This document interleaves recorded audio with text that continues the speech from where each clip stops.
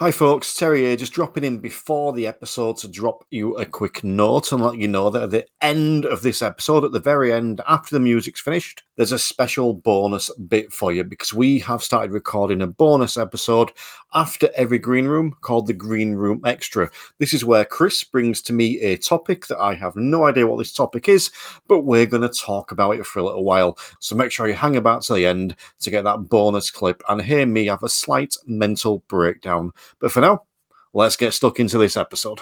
The Instructor Podcast with Terry Cook, talking with leaders, innovators, experts and game changers about what drives them.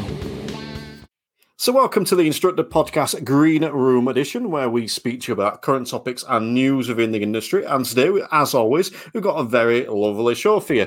I am joined by the ever delightful Chris Spencer. How are we doing, Chris? Hello, Terry. I'm great.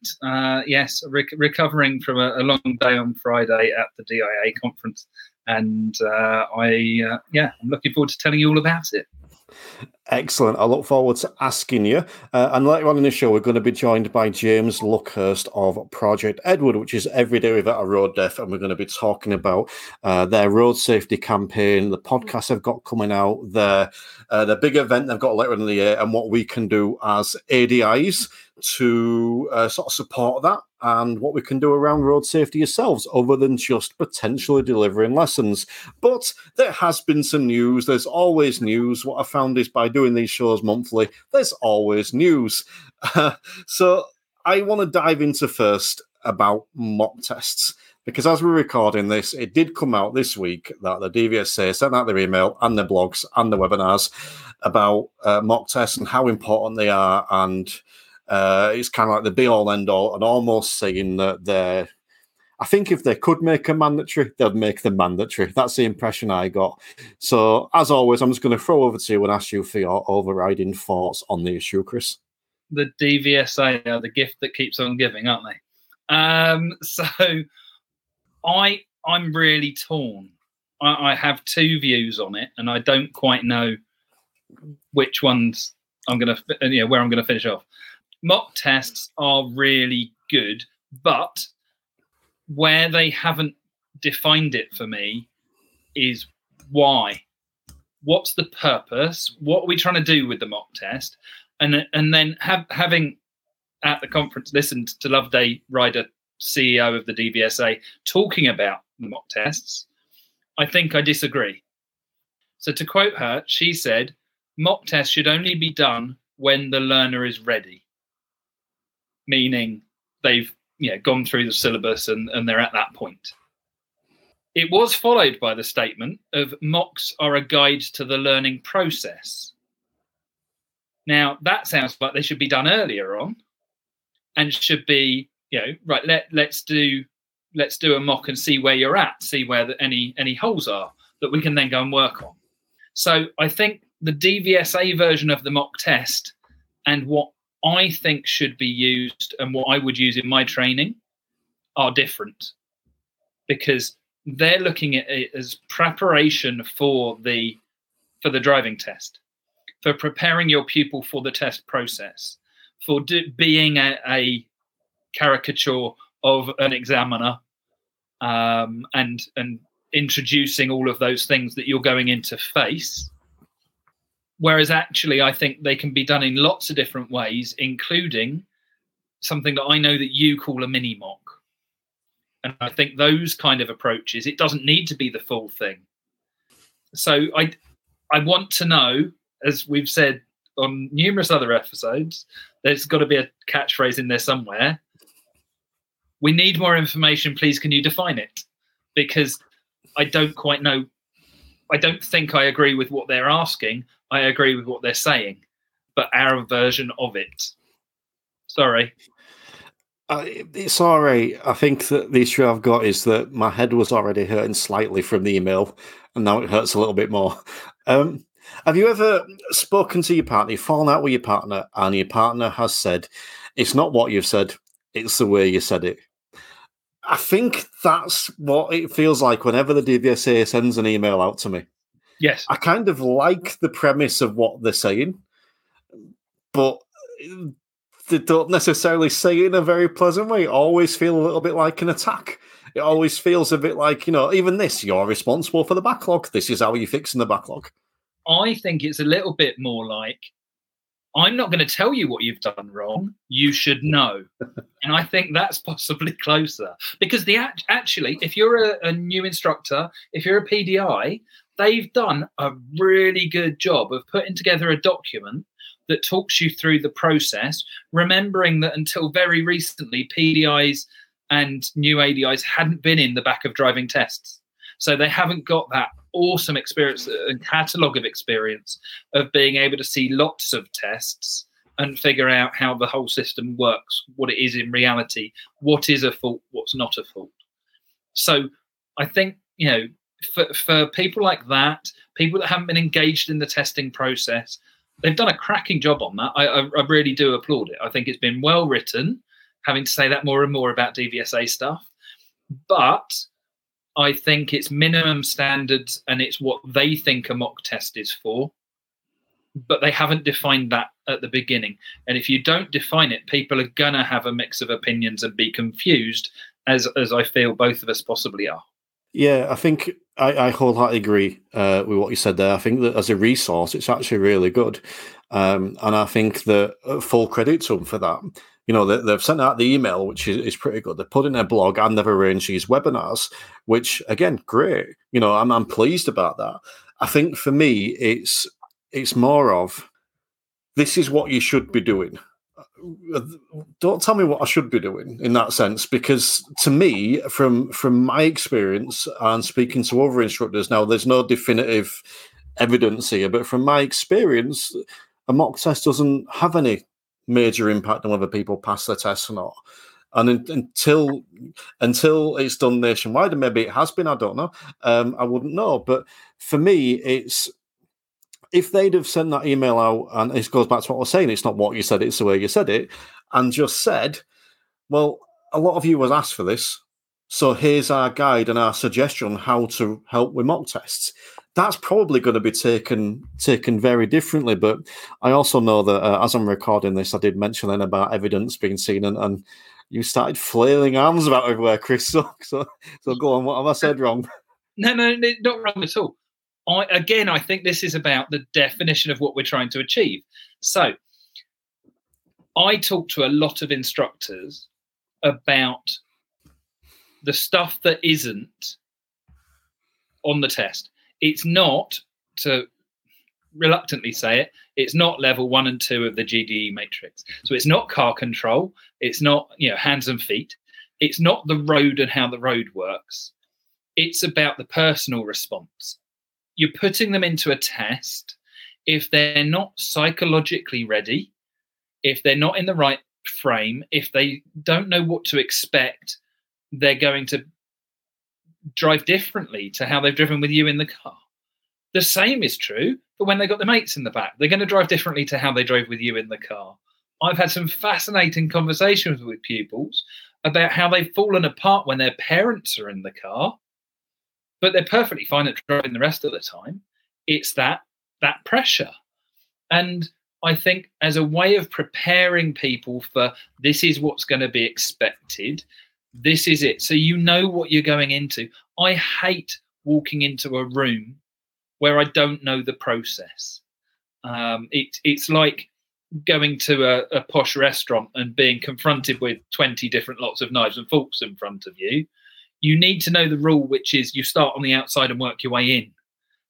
But it doesn't necessarily translate that way. So we say to them, we've done it before. We've been there, so we are desensitized to that. They're not. And it's also not our test. So they'll have heard from their friends, they'll have heard from their parents, there'll be different pressures. All of those psychological factors that we are really aware of. So many instructors turn around and say, but I can't do anything about them. Yes, you can. And this is one of the tools to do that. So what I do personally is about, with an average, whatever the hell that is, pupil, about 8 to 10 hours in, kind of when, not they can't even drive roundabouts independently, but they can drive roundabouts. So getting to that kind of point, which I accept could differ in different areas of the country. I'm lucky I've got some awesome roads. I can do a reasonable mock test to a DVSA standard, and we go into it knowing that they're not going to pass it, because that's not the aim. What we're doing is we're looking at what the goal is, one of the goals along the way. We look at what they need to achieve. And then I say, so if I get you to a point where you can pass that, will you feel comfortable driving every day with your friends in the car, going out on your own, doing all these things? And they say, hell no, because I need more.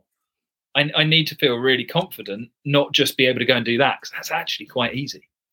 And then they panic less on the test. And there's other tools you can use as well.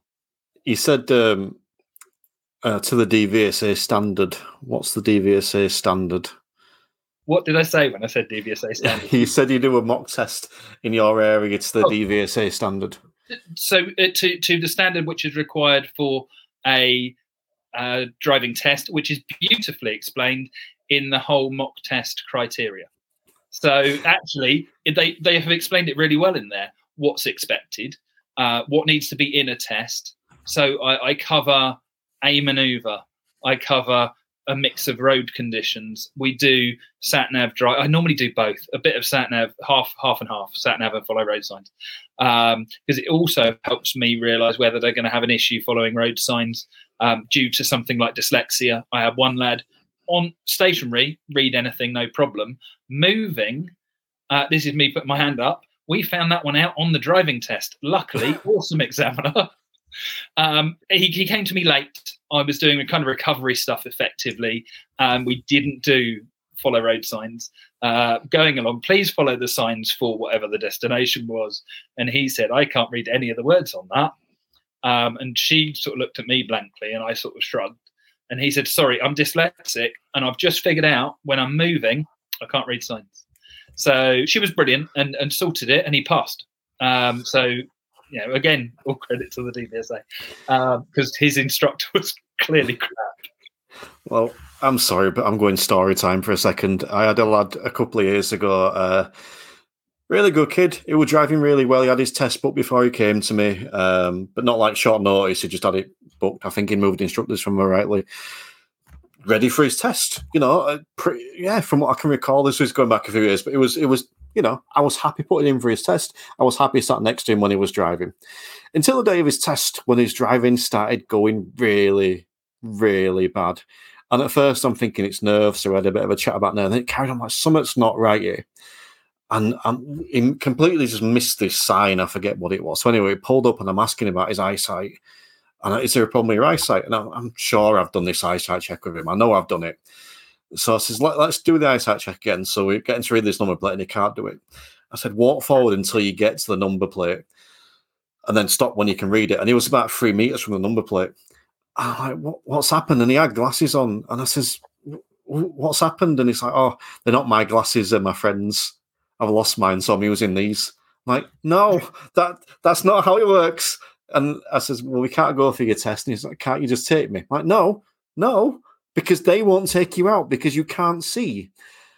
And then I realised, no, that's not the reason I'm not taking you. I'm not letting you drive my car because you can't see. And he anyway wasn't happy that I took him. But anyway, there you go. That's story time over.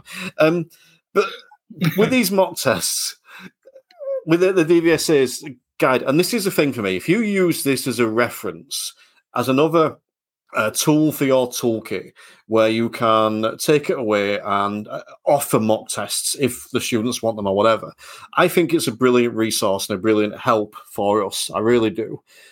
Genuine question, is it making the DVSA and the whole thing more test focused, or is it just providing us a resource to help with the test when, as Loveday Rider said, and then contradicted, they're ready? I think the problem is that a good mock test will be based on the DVSA standard.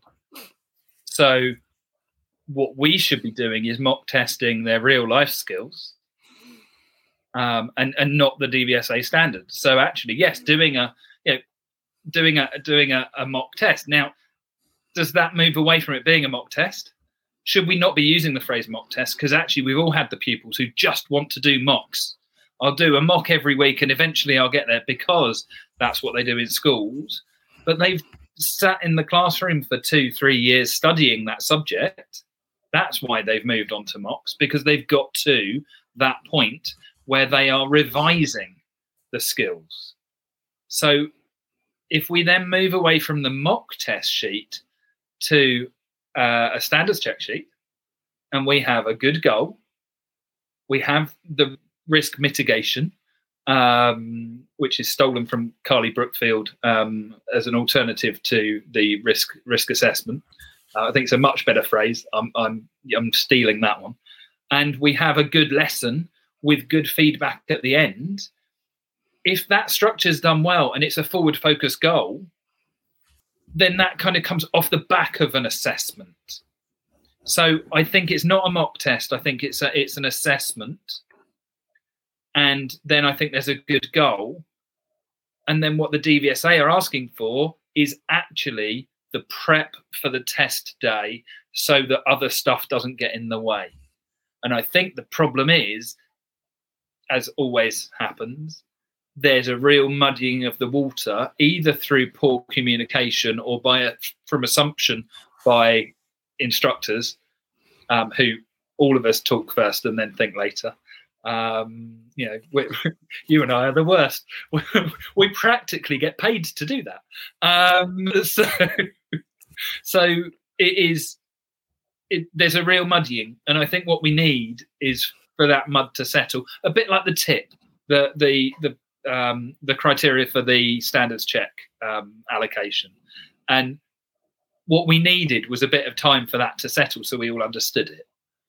I think it's a good mock tests are an important tool, as you said, for the toolbox, but they are not the be all and end all.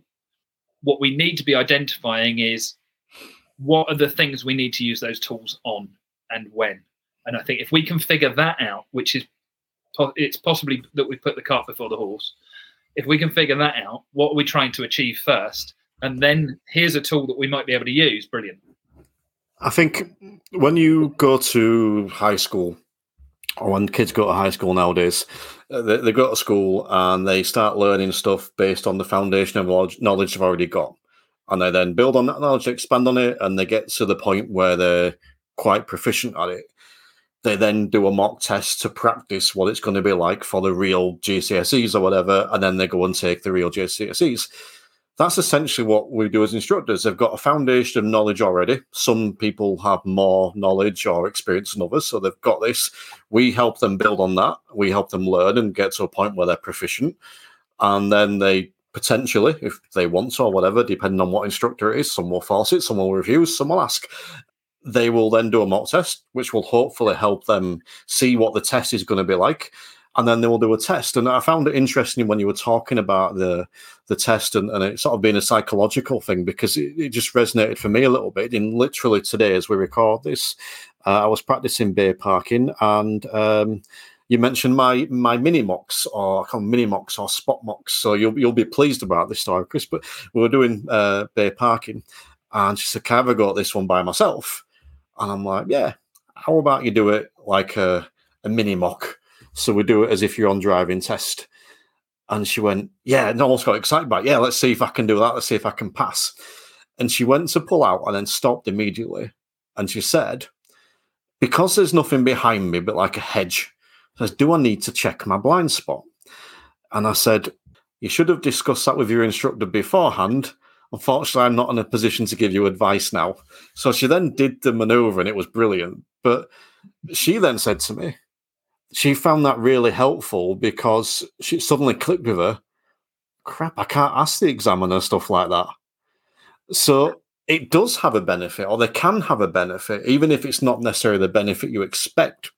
But the other thing I just want to mention before we sort of tie the bow on this, the webinars. Now, I think that's great. I think they've put out this, an email that's really comprehensive. They've got the blog up. They've got links to different parts of it. I think it's been brilliantly written and, put out by someone that was a former ADI as well. So they've got the experience there.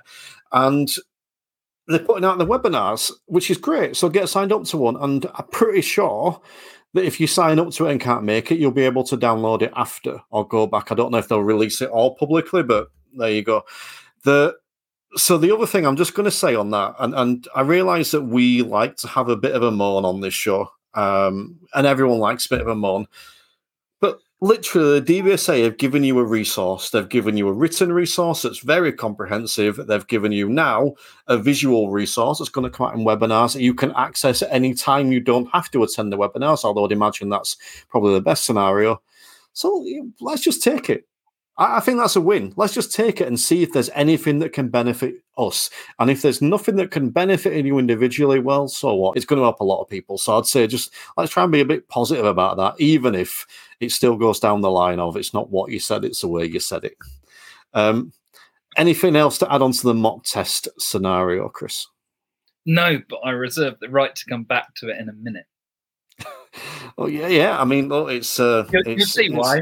Yeah, it's trying to find out whether the DVSA are test focused or not, I suppose, isn't it? But either way, so let's move on, because I want to ask you sort of briefly about the DIA conference, because this was another show that I didn't attend, but I know you have. So firstly, without any comparison to previous ones, I'd just like to know your initial thoughts on it, what you enjoyed, maybe what you were not so pleased with.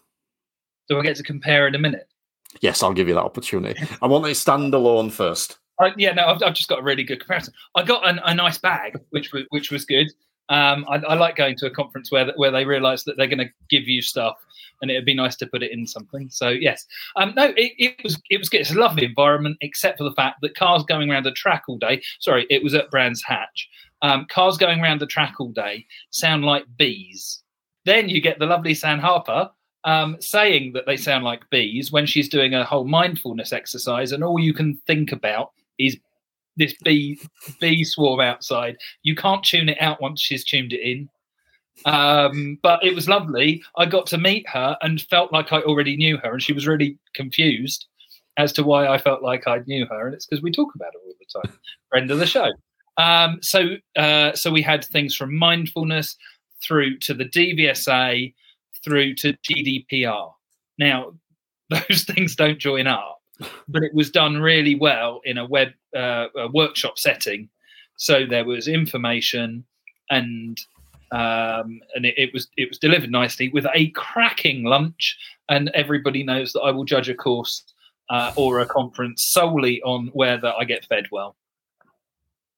Did they have a good vegan option? Do you know, actually, they probably weren't that vegan or vegetarian friendly. There was a reasonable salad, but no, it was quite meat heavy. That's a reasonable salad. It's the worst description of a salad ever. It was reasonable. So sometimes it's a bit of lettuce, and you think I wouldn't eat that if I had to. But no, from a meat eater's perspective, it was very good. I'm not sure what they did, but they did ask about dietary requirements beforehand. So I rather than say that they upset you and your people, they probably did cater for it adequately, because I say it was well catered to, which is nice. Reasonable salad and me and my people. There we go.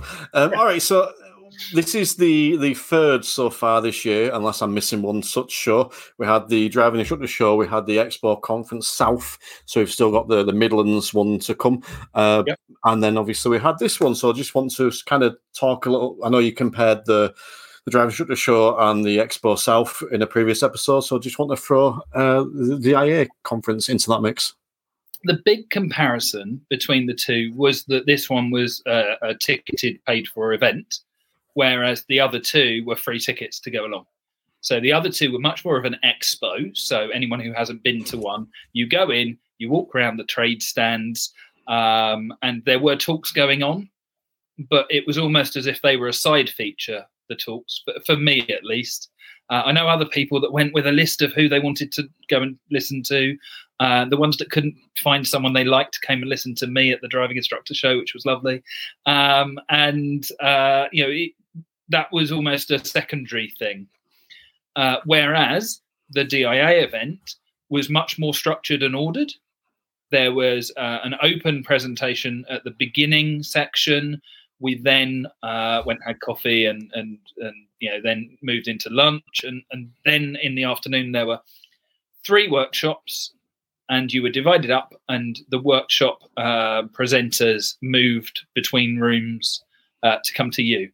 So whether it's because I'm lazy or I'm happier when I'm being told what to do, I enjoy that format. I like that. There were still the stands there. There were a number of stands to go and talk to.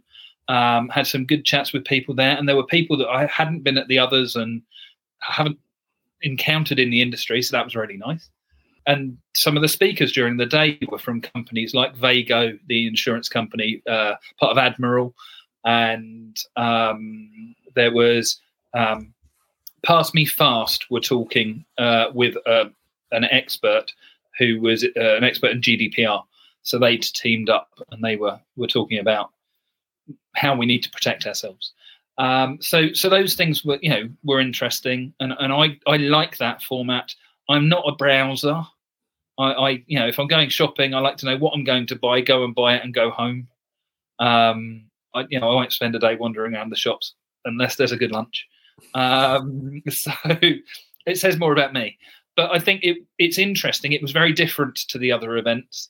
And if it's just down to the money, I think it was worth. I think the tickets were, depending on whether you were a DIA member or not, it was between 60 and 79 quid or something like that.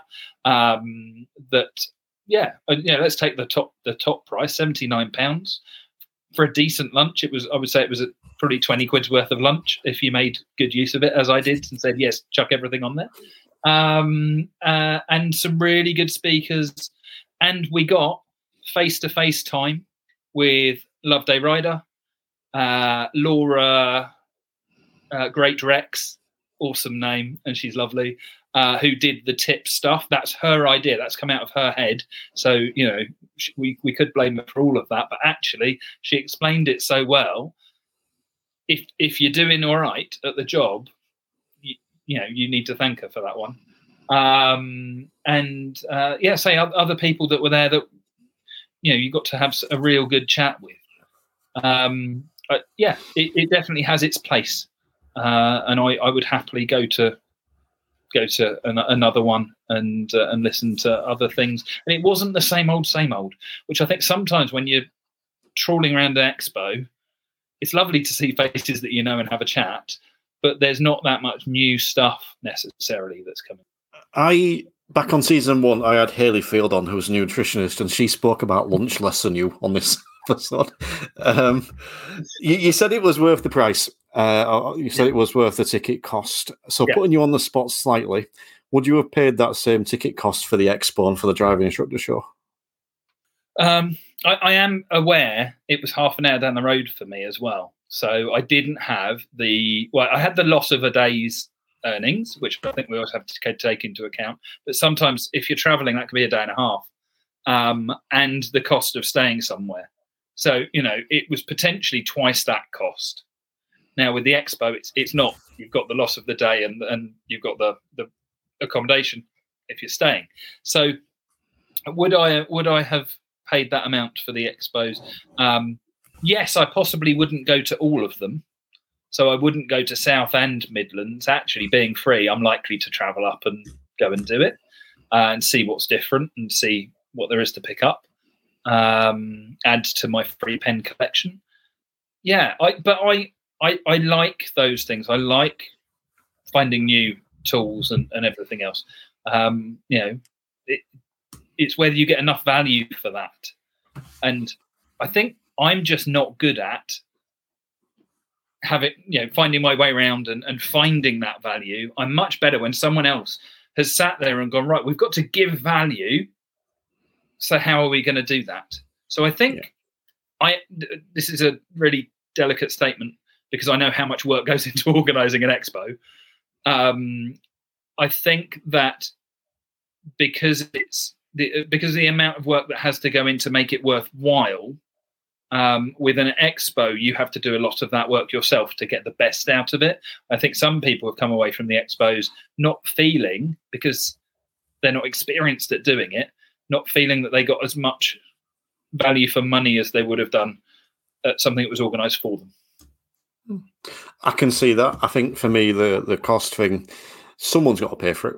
So it's either going to be the person going paying the ticket price, or it's going to be the people with the stands that are paying the price for the stand, or whatever it is.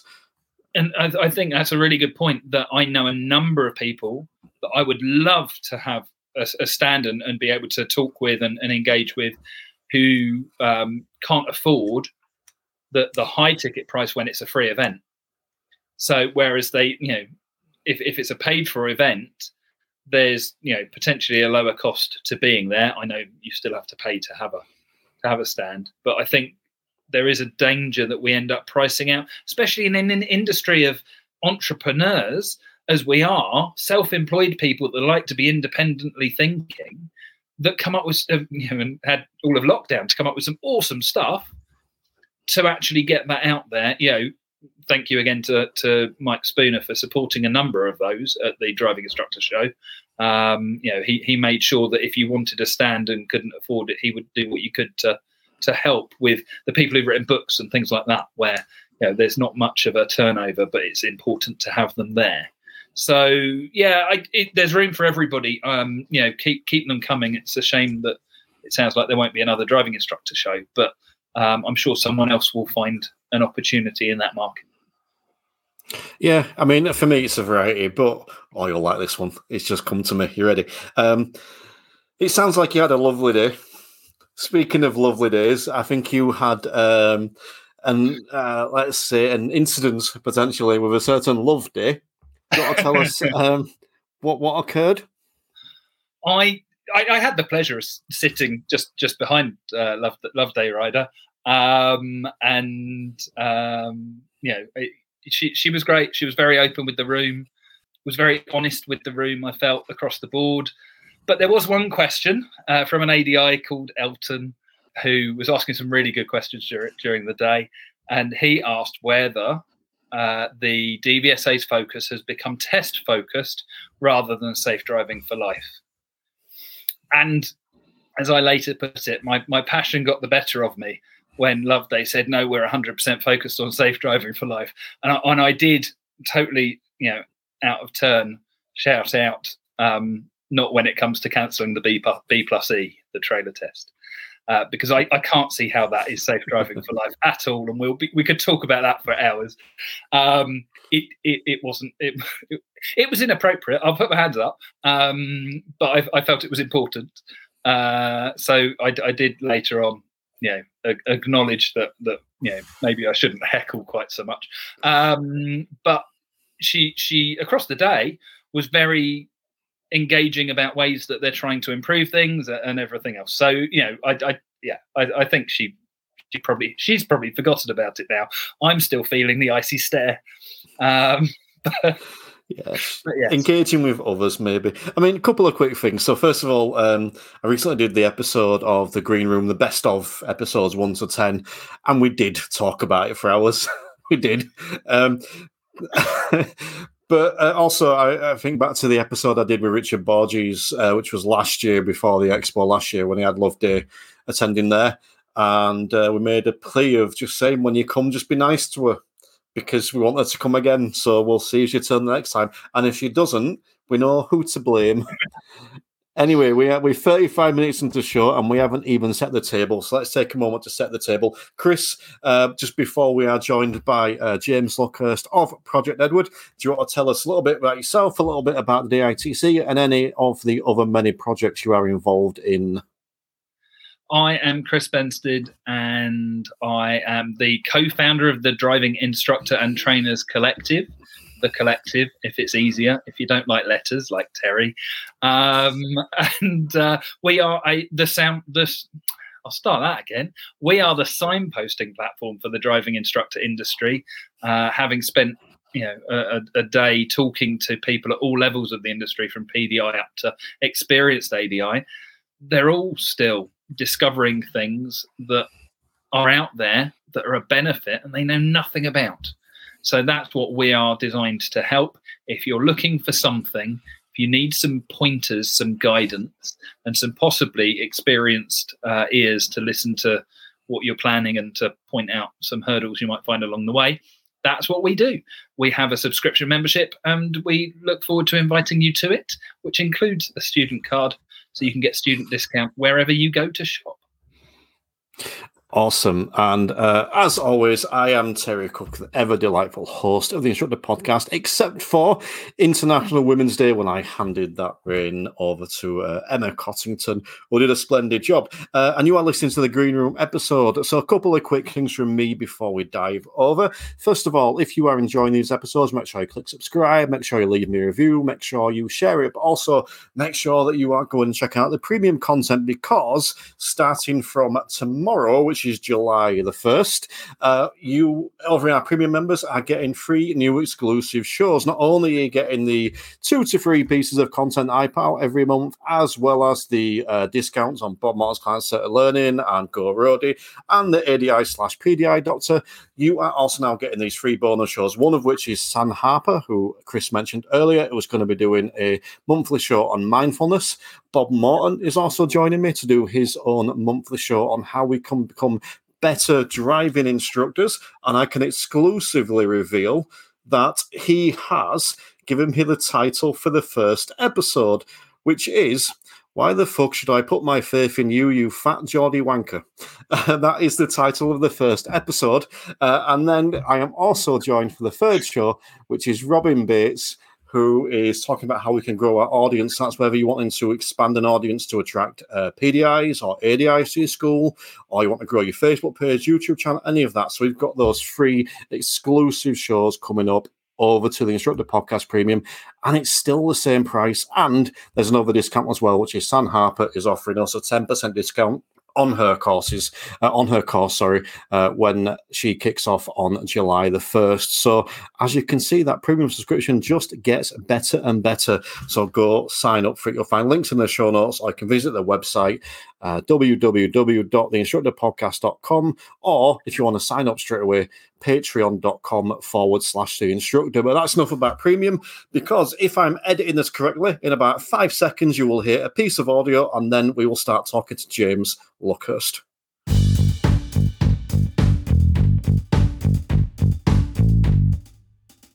And we are now joined by James Luckhurst of Project Edward. And Project Edward is Every Day Without a Road Death. How are we doing, James? Very well, thanks, Terry. Thank you for joining us. People may recognise your dulcet tones way back from season 1 when you joined me to talk about it there, but a lot's changed since then. We've got a different event going on. So just want to refresh us a little bit and tell us a little bit about Project Edward. Project Edward stands for A Road Death. I was out running in 2015, and the idea came into my head, and I thought, oh, that's worth having a look at. At the time, I was working as a media representative for a European road policing network, and that we were looking for some kind of public engagement operation opportunity, and that fit the bill well. So they said yes, thankfully. The European Commission liked it, the European Transport Safety Council liked it, and the police forces of Europe seemed to like it. And as an initiative, it was successful when we launched in September of 2016. We have to be careful in defining what successful means, because if you call it a day without a road death, then we've never succeeded. But we still are very keen to raise awareness, and that has certainly worked and improved and increased year on year. So it was a day back then, it was European Day Without a Road Death for the first 3 or 4 years of its existence.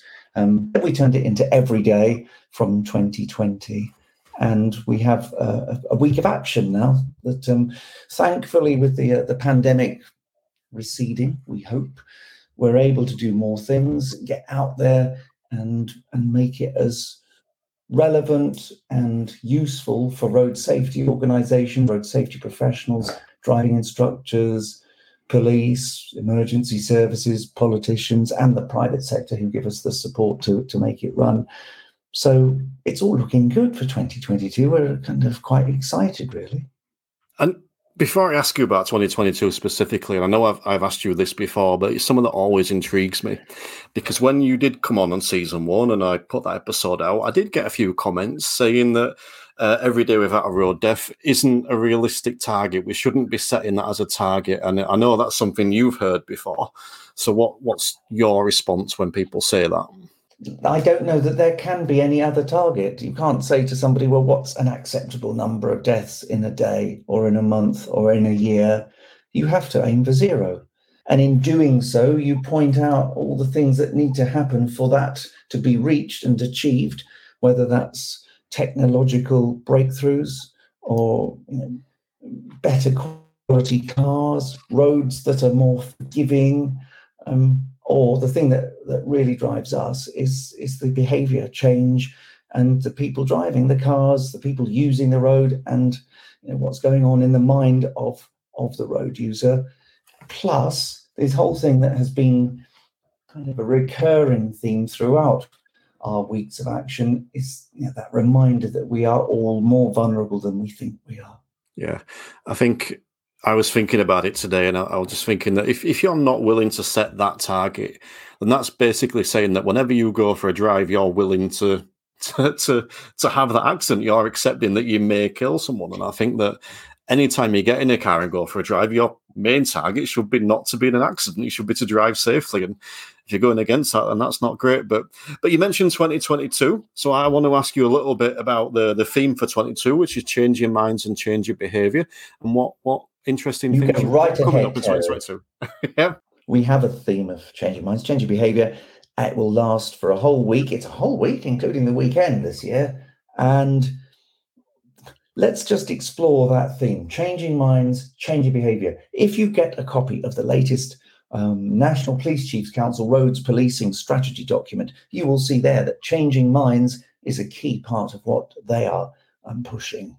Now, it's quite interesting, are you talking about changing your own mind? Are you talking about sort of manipulating someone else's mind so that it gets changed? Or are you talking about putting useful information in the form of little nudges that just suggest safer ways of doing things? And I suppose that's what we will be debating a lot of that during the week. Changing behaviour, well, what causes someone to change their behaviour? And you'll excuse me getting a little bit hoarse at this point. I'm struggling with a summer cold, Terry, so I do apologise. I realise I'm a bit croaky. What do you do? Let's think about behaviour, driver behaviour, road user behaviour. I mean, it's talked about a lot. Psychologists and criminologists are debating about it all the time. Why is it that we choose to obey some laws but not others? Why do we do this? Why do we do that? What are the consequences? And how can we be more aware of the negative potential consequences of choosing not to obey a particular law? All that kind of thing. I don't have answers for you, I'm afraid, right now, but those are the topics under the skin of changing minds and changing behaviour. And throughout that week, we'll have some really interesting conversations as we tour the country with at least 3 road trips, South, Midlands and North of England, plus a Welsh road trip, a Scottish road trip and a Northern Irish road trip. The point of doing those, of course, is that we're not sitting there waiting for people to come to us. We're not putting on a conference and having a dry lot of academic papers delivered in front of a dull, bored audience. We're out there finding out best practice, sharing it, and getting people and groups to shout about what they're doing, not just amongst the road safety community in the rest of the United Kingdom, but this year in particular, we're really exporting it. We've got the potential of a good global audience of road safety professionals and some great backing from, for example, the World Health Organization and the FIA, the International Automobile Federation, the governing body of motorsport, who are behind it. We're really pushing to get some challenging conversations and answering those questions about what works in driver behaviour change. I'm just going to give your voice a rest for a second there, James, and bring Chris in on that, because I think the minds and the behaviours and changing attitudes, that's something that we see as a lot of instructors, isn't it? It's the 17-year-olds that have seen the way their parents have driven for 17 years, and they've taken that on, all the I know you're not a fan of this phrase, but the peer pressure from parents. So, is that something you would concur with, Chris? Yeah, I think it is. We often talk about, it's a phrase I hate, the nut behind the wheel. But the person driving, stationary cars don't crash. There's the problem comes when you put a person in it. I think it's really interesting that you had feedback that said it was unrealistic. It's only unrealistic if you look at a societal view. If you look at the individual view, I don't plan to get in the car and go and kill someone. So if as a sum of its parts, a zero figure is achievable from that perspective, and should be. Each of us should be getting in the car and planning not to go and kill someone. And it made me think back to 2015, I think, the World Bank report, which was on mind, society and behaviour. And there was an element in that said it was an African country, and I can't remember which one. We've had COVID since then. But they put little stickers on buses that said, if you see bad driving, shout out the window at them. And they saw a massive drop in fatality rates because it changed the social norm, which is the more acceptable phrase of peer pressure. It changed the social norm and it got results. It got massive results. So by making little changes like that to cultural change and societal change, actually, if we start negatively judging people, then maybe they respond to that. If we start positively judging people, do we point out the annoying cyclists or do we point out the good cyclists? And it's those things that I think, it does make a difference. And I think, James and the team are doing a cracking job. You also mentioned, James, about the week of action there. So you've got some added things this year, because this obviously happened last year and previously, but this year you said you're extending it for the weekend, but you've also got a nifty little daily quiz you're going to be putting out with a chance for some pretty cool prizes as well, of which I've partaken in one of these quizzes and didn't do brilliantly because I forgot it was timed. But do you just want to tell people about the quizzes and the prizes that they can do? The disturbing thing there, Terry, was that you wrote the questions. Yes, that's true. If you didn't do very well, dear. Anyway, moving swiftly on, the Project Edward Week of Action, yes, each day will have a theme. Monday, impairment. Tuesday, lifelong learning. Wednesday, National Safer Speeds Day. Thursday, technology and post-crash response. Friday, future trends and a kind of summary of the week. And into the weekend, very much focused on motorcycling and engagement with motorcyclists and looking at addressing issues with the powered two-wheeler community. Each day, yes, there will be a quiz through the website and on Twitter, and there'll be a nice dash cam available for whoever tops the quiz leaderboard at the end of each day. So, and they will be questions written by Mr. T. Cook, amongst others, and they will all be presented in a random order, so you've no idea what questions you'll be getting or what order they come in. But I think that will be really interesting. We've done a lot of testing of the quiz, and we've had some good thumbs ups from it. So hopefully that will be a good engagement tool and a good metric. Can we go and say, right, we want 1,000 people a day to try this quiz, or 10,000 people a day to do this quiz, and let's see how well we manage. Yeah, I think this will be awesome for learners. It's a great thing for us as instructors to give this to our learners. There's some stuff that you can potentially find in the theory. There's other stuff there as well, and that engaged them with Project Edward, and it get changing minds, changing behaviours. Hopefully they get involved with that as well. And I think the best place to find that will probably be on the website. I'll put links for that in the show notes, and that's in September. But we've also got something else going on with Project Edward, which is we've rebranded the podcast, which you kicked off last year, and we've rebranded that this year. So it's now called Are We There Yet? And that's available on all good podcast players, and you'll be able to find a link for that in the show notes. So do you want to tell people a little bit about the podcast, James? I certainly can. We have a really exciting lineup of people who will be dropping in to talk to us about issues connected with changing minds, changing behaviour. The first episode, which I think airs tomorrow, doesn't it? It's pretty soon. That will feature. We will meet a lady called Elba Toomey from Ireland. Now, she's been a pal of ours for some years, but it will be the 10th anniversary of a horrific event in her life. The 6th of July 2012 was a day where she was on holiday from Ireland in the southwest in Devon. And she and her husband and little boy in the car found themselves head-to-head with a suicidal taxi driver. Elba was expecting a little girl at the time. Husband, little boy, and unborn little girl died. The taxi driver died. Elba was left with life-changing injuries. And how do you get over that? How do you kind of come to terms with that? And how did that ever get allowed to happen? 10 years on, she's talked to us on her thoughts on behaviour change and how things have changed because of that collision. And she's really positive about it, and all credit to her for that. So that's, I think, really worth a listen. We hear also from a guy called Chris Spinks, who was Chief Inspector of Police in Norfolk. And we've gathered a couple of people with him, a police crash investigator and a lady called Brenda Holmes.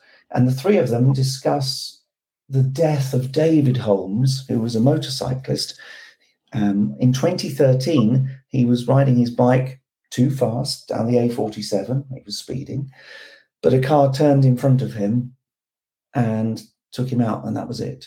He had a helmet dash cam, and the decision was made by Brenda and the police, well, if this saves someone's life through behaviour change, we're going to release this footage. It was called David's Story, and it was probably one of those first social media viral things that just exploded. And as a result, they got onto morning TV. They won awards for the campaign. But we reunited them and just had a conversation with them about what was behind it and how difficult that would be for Brenda as David's mother to have to listen to her son's final moments. And to sort of see, what effect that does have. Is it, do chilling things, do horrific things kind of make you think, oh, that'll never happen to me? Or it makes you think for a minute and then you forget about it because it's too separate. I think it's a really interesting conversation, and I encourage you to have a listen to that, and also then to link in and actually watch David's Story, which is still available on YouTube and various channels. Yeah, I mean, I was lucky enough to have a sneak peek at that episode, and I think that the guests were amazing, but also I love the way you handle them, James. I really do. You're speaking about some very emotive subjects, and not just on this episode, but the previous season as well.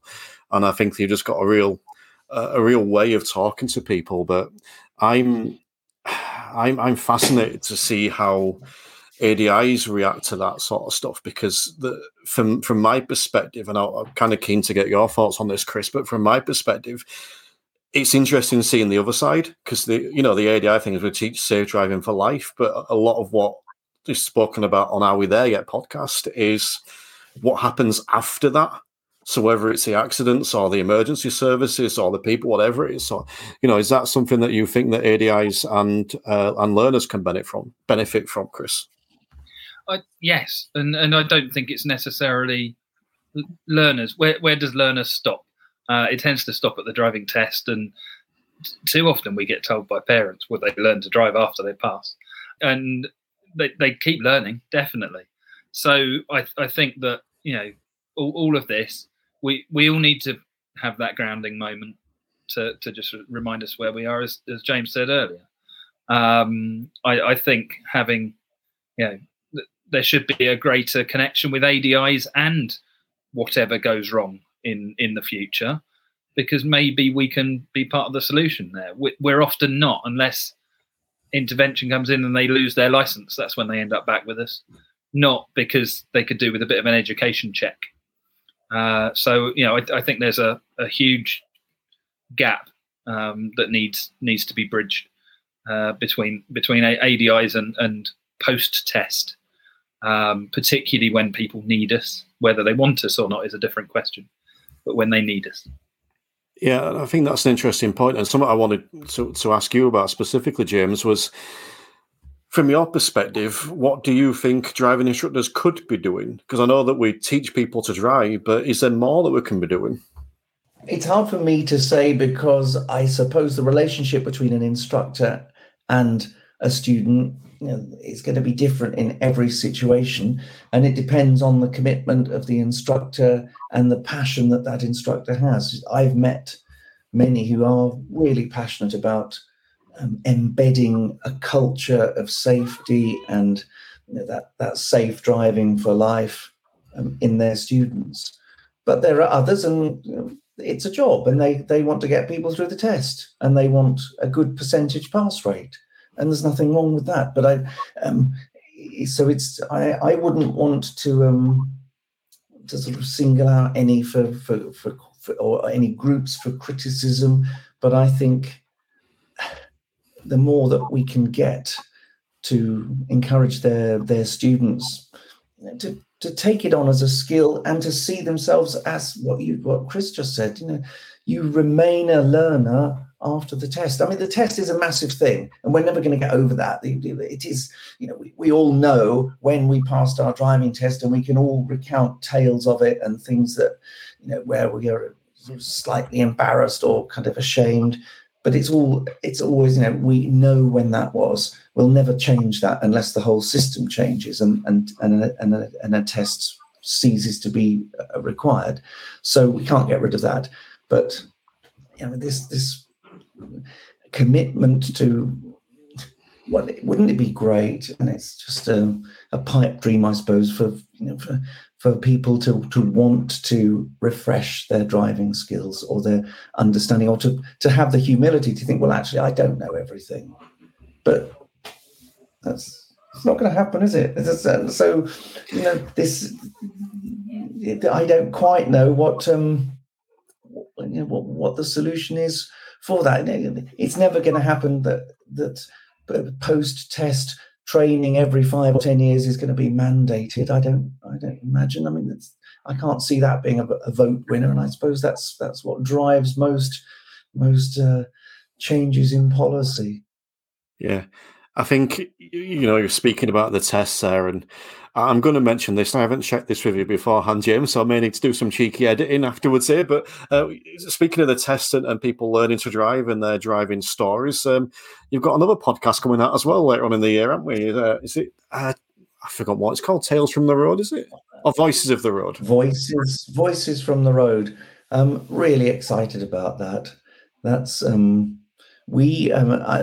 do some work as editor of a magazine called Good Motoring, which is run by an organisation called GEM Motoring Assist. They used to be the company of veteran motorists, and then they became I can't remember. But anyway, they're GEM, the Guild of Experienced Motorists. So that's where the GEM thing came in. They have a quarterly magazine, Good Motoring, and I suggested to them that as part of their 90th anniversary, which is happening this year, how about if we go back through the archives and meet some of the older members and just reach out to lots of different people and find a story from the roadside or a story related to motoring every year from 1932 till now, and to continue that for the next decade, so that we'll then have a 100-year archive that we can put aside. I can hang up my headphones and think, well, that was my contribution. Quite excited about it, and you've got a part to play in it, Terry, as you know, and we'll look forward to your technical input, and also I think your own story will figure there too. But I'll say no more, because there'll be plenty more to say later in the year. Well, I'm looking forward to that one. But yeah, again, I just on the idea of tests, me and Chris were speaking before in the news section of the show. We're talking about mock tests because the DVSA have sort of recently put out an email and a blog, and they've got webinars coming up talking about the importance of mock tests. And almost just, I think, describing them as necessary to a degree. And I think it kind of split the industry a little bit. There's a lot of people saying it's a good idea, it's good that they're actually doing something and being constructive, and others saying that it's yet more test focus. So as someone that is sort of a road safety campaigner, I'd just be interested in your general thoughts on that. I'm very in favour of it. I think, when I was a student, I had mock A-levels and mock O-levels, and my kids have been through the mocks were really important, and it was I think a really good way of just calming them down and knowing a little bit about what to expect. So and because however you slice it, you can't get away from the fact that that's the day you passed your driving test, and that is a really important rite of passage for someone. You can't downplay the importance of the test. What you just have to do then is encourage them to any driver to want to sort of carry on learning and having that sort of openness to lifelong learning. How we do that, I don't know. Some people are more receptive than others. Chris, any final comments or questions for James? No, I'm just really grateful that I get to have an exciting birthday, because my birthday is at the end of September as well. And you never know, I might get a birthday present if I do well enough in the quiz. But so thank you very much for the timing. And no, it's just been a pleasure, and look forward to supporting the work that you do in the future, because I think it's incredibly important, and it's the only goal we should have. So thank you. Cool. I just want to say thank you for joining us, Sir James. Really appreciate you giving us your time. Thank you very much. We'll talk soon, I'm sure.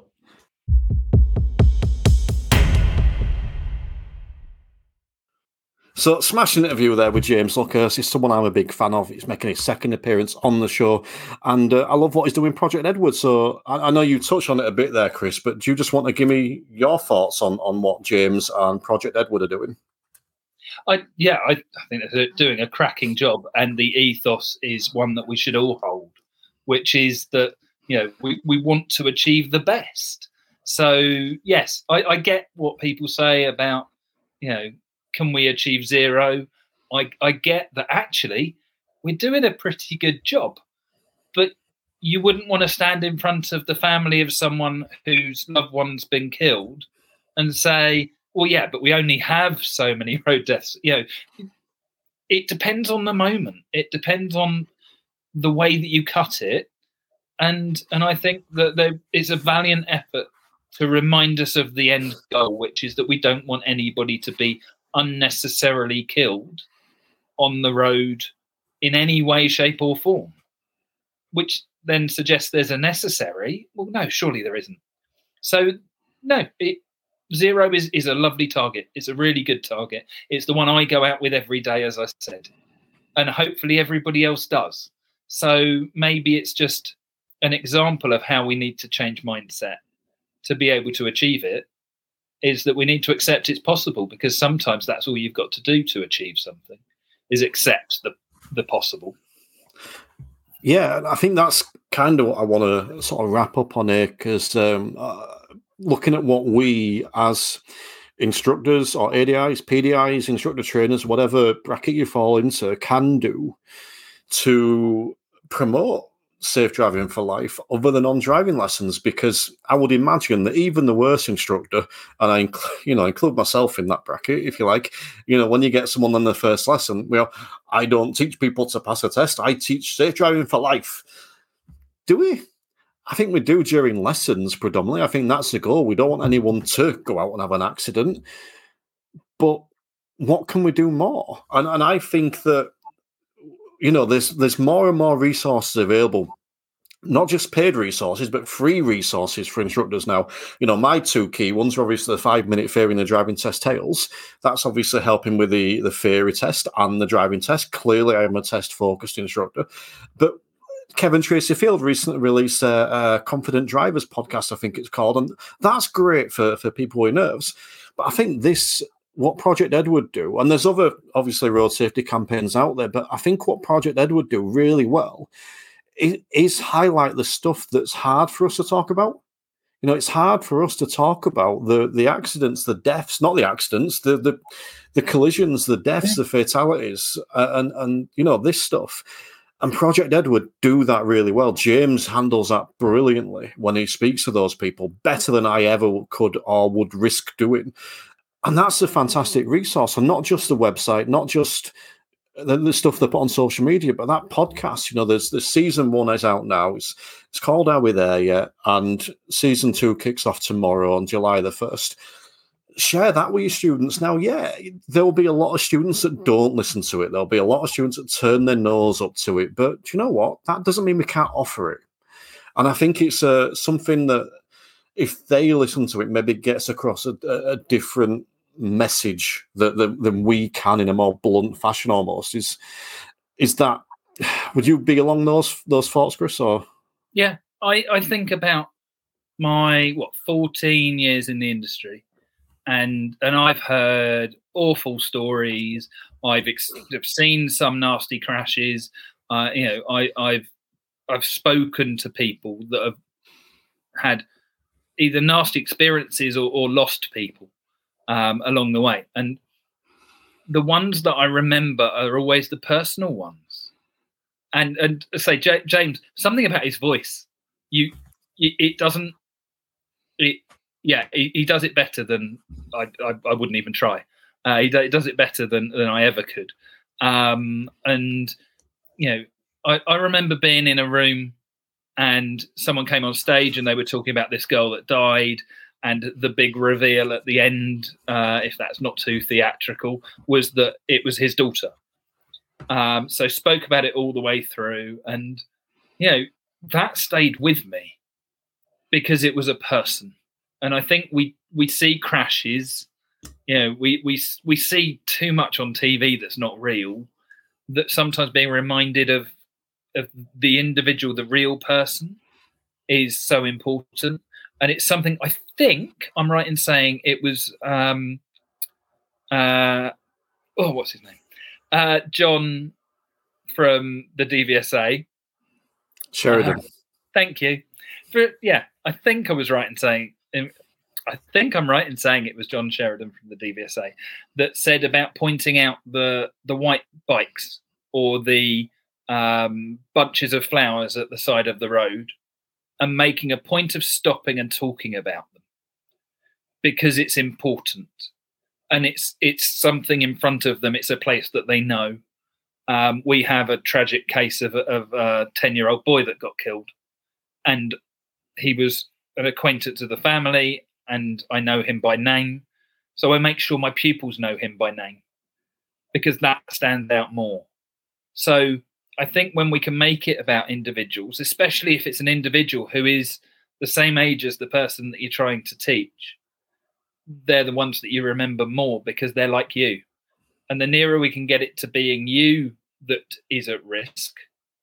And I do feel, put my hands up, as a driving instructor, we go into it thinking our driving is better than average. So that probably increases our risk and our threshold for what we think we can get away with. And there are probably moments when I could be better. No, there are definitely moments when I could be better. So if it reminds us of that before something happens, then we should be sharing that with everybody. I think, I suppose the last thing, potentially just on the Project Edward, before we look at ADIs a bit more, on that podcast, it was originally called the Project Edward podcast. Back on season 1, what I liked, and I know what's coming up on season 2, largely, it's the variety. So it's not just the negative side of it. So, for example, the brilliant episode back on season 1 where they spoke to people about post crash care. Mm-hmm. So how they handle those families. So obviously it's not a nice thing, but it was great, sort of that positive side of it. The that's not the right word, but you know what I mean, that side of it. And I think it's definitely a podcast that ADIs could and should listen to, and one that I will be offering to my learners. And again, I know not everyone will listen to it. I appreciate that. But if I offer it to 50 people over the year and 10 people listen to it, that can make a difference. which ties me into what we're sort of talking about a little bit and how we can make that difference. So yes, we sat one-on-one with our students. I don't think we need to talk too much about the in-car stuff because, safe driving for life, that's what we teach, not to pass a test, whatever. But it's beyond that. And I think it's really easy to be dismissive and say that, well, they won't listen to it, they won't watch it, they'll do what they want after the test anyway. And do you know what? Maybe a large number will, but that doesn't mean that we should ignore the 10, 20, 30% that don't and that do pay attention. And I think that that's what we need to focus on. The more people that we can actually affect or try and influence or share something with or whatever, the more chance you've got of hitting that one person. So what can we do, Chris? What can we do as instructors above driving lessons?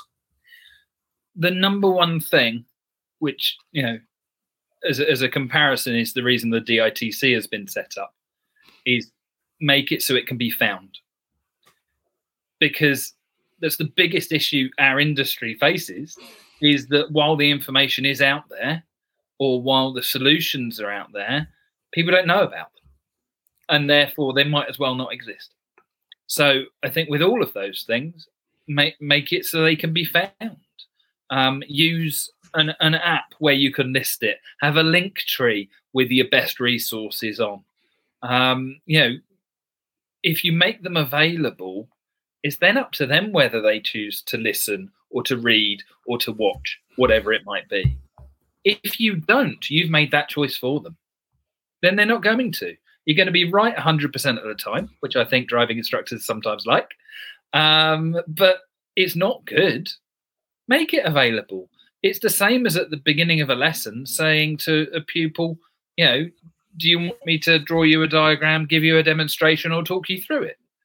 We give them the choice. Give them the choice, make it available. And if it's not the resource for them, you're losing nothing. Because all of these things, from, podcasts through to articles, are free in that case. There are paid for tools and to access. And if you find a good one of those, brilliant. There's so much free stuff. If you're not sure, that's your suck it and see. And just make it available to them and see what they do. Because the rest of it, I've had some awesome resources I just haven't used because they don't particularly suit me. The honest truth stuff, brilliant. Had it in the car, and I would use it in my way, in bits of the information that I picked up. I translated it into what I use, what I do, whereas other people would use it straight. But at least if that information is available for them, they know it's there. Get it listed. Yeah, and I think that's key. It's making it available, making it findable. And you can put it on your social media, you said. But the other one, and you mentioned an app, well, I'm pretty sure My Drive Time have it from what I recall, but I know Go Roadie do because that's obviously what I use at the minute. But they've got a resource section. So my resource section on Go Roadie has my Theory Test training course. It's got Theory Test Pro. It's got the 5-Minute Theory podcast, Driving Tales podcast, and Confident Drivers podcast. And it will have the Project Edward podcast on there.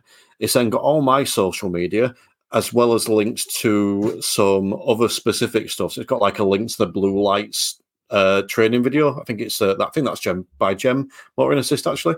And there's a couple of other specific YouTube videos in there as well. Well, all right, that's while they're driving, but that's all there. They can go and access that, and it doesn't, when they leave, they've already got access to it. So that, they've got it there. You can put it on your websites, all that kind of stuff. I think the other thing I would say, and I'm sure a lot of people do this, but just checking in with your students after the past. Why not check in 6 months, 3 months, 6 months, and a year, 2 years, whatever. Just set yourself a little thing, and it just has to be just check in and see how you're doing. And it's that, because maybe they won't want to admit that they, crashed into a parked car when they were turning out of their drive because no one were coming the other way. But maybe you're the person that they'll say, actually, I'm struggling with this at the minute. I mean, we see it on Facebook quite a lot. The students are the people that have passed that go on those groups and they say, I passed my test 2 years ago, but I'm too scared to drive. Well, maybe if you're the instructor that chases up in 6 months and they say, I've been too scared to drive, you can have that conversation. Maybe it generates you extra lessons or whatever, but that's not the priority behind it. So just speaking to them, I think, is a big one. And the parents, people listening probably aware that I tend to work with, 25-year-olds. That tends to be who I attract. But I do have some 17-year-olds, and even with their parents, when they pass, I always make sure I tell them, you can contact me at any time. I'll happily have a chat. If you think there's a problem there, I'll happily, do a refresher lesson or an assessment lesson on person X, Y, or Z and see how we get on. So I think there's lots of things we can do. And as I mentioned earlier, I think the biggest thing for me is the amount of resources available. So as instructors, we pretty much don't have to do anything. We can just send them these resources, and we can send them after they've passed. And the Are We There Yet podcast, the one we've just been talking about with James Luckhurst, send that to your students that have passed in the last 2 years. Say, thought this might have been of interest. It's all about road safety and how you can maintain your standards on the road or whatever. I think the other one I would chuck at there is recommending additional training. So whether that's Pass Plus, and speak to Rob Cullen about that. He recently came on the Premium podcast, and that was an awesome chat. But either way, whether that's Pass Plus, and I'm sorry, I'm going to say one other thing there. Everyone tells me he can't do it. Apparently, Rob says otherwise and proves that he can. So I'm definitely going to give that a whirl now. But either way, whether it's additional training in just a specific lesson on something that they've suddenly come across afterwards, we can offer this stuff to people. And yes, as I said, most of them probably won't take it up, but that's not the point. You're giving them the option and doing the best you can. And I feel like I've had a bit of a rant there, but either way, anything else you want to add on to that, Chris? No, I think with that, I absolutely agree. I think the opportunity is always there. Sometimes you said you don't have to do, the main reason isn't to make money. Maybe if you look at it the other way around and think, actually, I might get an extra lesson out of that. Maybe that's enough motivation to do it, because I think sometimes, we're not all saints. We're not all doing it just because we want to make the roads a safer place. We also want to pay the bills. So actually, do that and see if you can have a better structure of lessons going forwards. I find they're more fun after the driving test. Just their mindset changes. I enjoy that, and I think you get a different perspective, which is great. So, if you do want to make it about the money, then see what you can get from it. I think at the moment the problem is it's almost inconvenient because one's got room in their diaries. That makes it quite awkward. But if you can get regular stuff coming through, it's a day a week that you could dedicate to post-test, which would be really nice. And I would recommend that. I would say start off by, if you're having 2 days off a week, start off by, allocating one of those days potentially to post-test stuff. And yes, you're losing a day, but you're generating some income. And as that day then becomes full, drop another day. So you still got your 2 days off, but you've now got 1 day doing this stuff, and you can probably expand that. We spoke on the show before about offering lessons to kids' parents. Giving a lesson to a kid's parent to see how they get on in terms of a test. So, there's all kinds of stuff we can do there. But just before I wrap up, one other announcement I'm going to make. Loads of announcements on this show today. One other announcement I'm going to make. There is a little extra bonus show coming out called The Green Room Extra. This is a premium podcast exclusive. So if you're a premium listener, you'll be getting this in a separate feed. But this is... Chris is going to come at me with a topic. I have no idea what this topic is yet, and I am slightly apprehensive. And then we're going to talk about it for a bit, and that's it. Now, I kind of penciled this into Chris as being about 20 minutes, but who knows? I suppose that will depend on what... It could be 2 minutes. If I say, well, I have no idea what that is, that could be interesting. Wikipedia may be getting used. But yeah, so the Green Room Extra is going to be, every time there's a Green Room episode, the Green Room Extra will also go out to the premium subscribers. So just you know what? it's my podcast. I'm going to give one more shout out. Not only do you get all those 4 discounts I told you about, not only do you get the regular shows around standards checks and improving your business and alternative routes you can take, and one-way streets where all these random episodes that come on, all this cool stuff. Not only do you get the free shows with Sam Harper, Robin Bates, and Bob Morton, but you also now get the Green Room Extra, and you get them all early. So hope you've enjoyed this episode of the Green Room. Do you want to say bye to everyone, Chris? Goodbye, everyone. And where can people find you?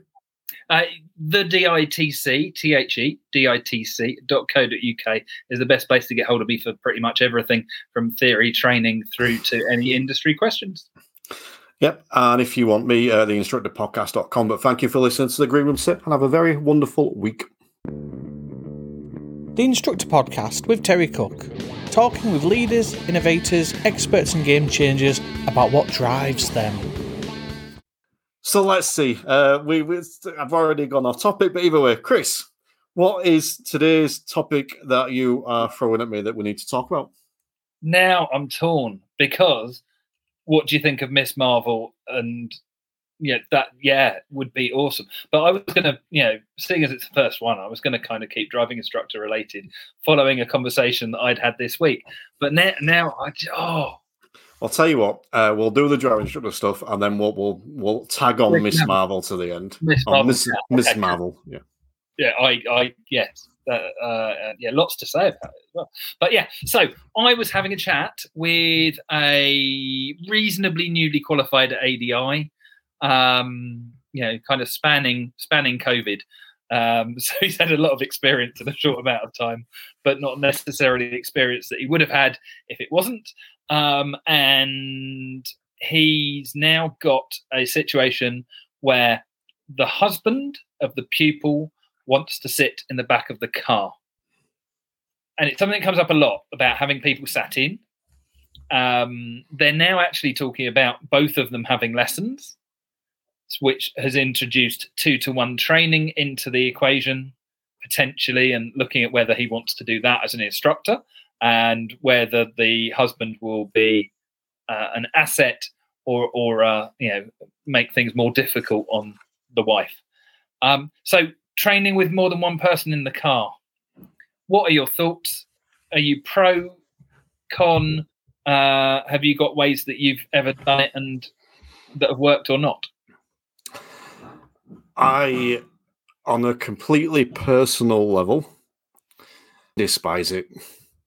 Absolutely hate it with a passion. I hate having anyone else in the car, whether that's a standards check enforcement officer watching me, whether it's...